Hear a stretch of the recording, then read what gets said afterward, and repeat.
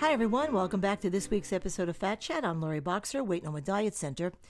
You know, there are so many reasons why you decide to lose weight, but when and why you do decide depends on your mind, not your body. After all, decide is a mental function, isn't it? And the start and the continuation of a dietary slash lifestyle change is a mental process. There are a few factors that might trigger such a decision, and one of them is self-image. And that's what I want to talk about today. You know, we each have a dual image. The face that we present to the world and our own internal idea of how we appear. So, though we dress and groom ourselves in an effort to be seen as attractive by others, and we all do, we are far less influenced by others than we are by our satisfaction or dissatisfaction with ourselves. So, for example, you might be, have an outfit on that for whatever reason you just don't feel quite right in. Yet, when you get to work or to a social gathering, you might receive many compliments.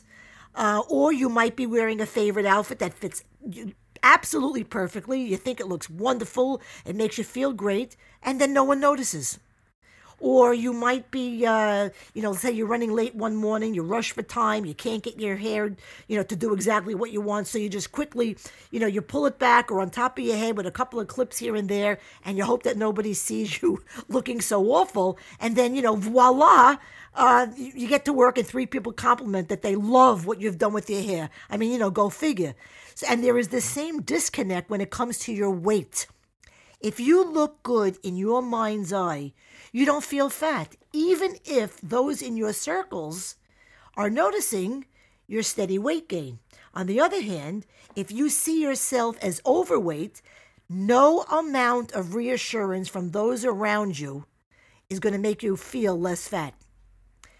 People decide to go on a diet, therefore, in response to their own internal self-image. Yes, we know all the personal, physical, and emotional benefits that are associated with being slim and fit.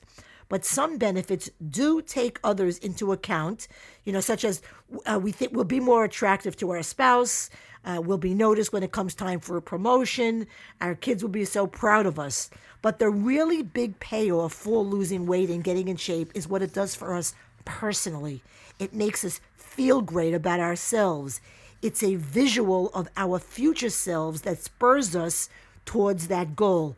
Losing that vision, concluding that you won't feel that much better about yourself, are the reasons you give up. And you fall back yet again into the relative comfort of settling for just okay. If we don't have really high self-esteem or belief in ourselves, we don't treat ourselves the way we should. And basically, let's face it, we treat ourselves the way we feel about ourselves.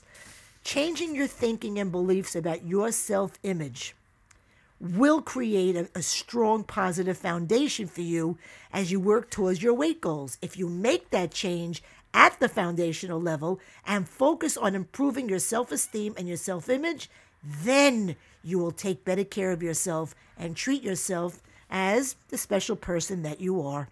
And that's my Fat Chat for the week. Please visit LoriBoxer.com to read blogs, listen to podcasts, get info about programs, services, and fees, answers to frequently asked questions, and follow me on my social sites. Until next time, I'm Lori Boxer, Weight No More Diet Center, and remember, nothing tastes as good as being slim feels.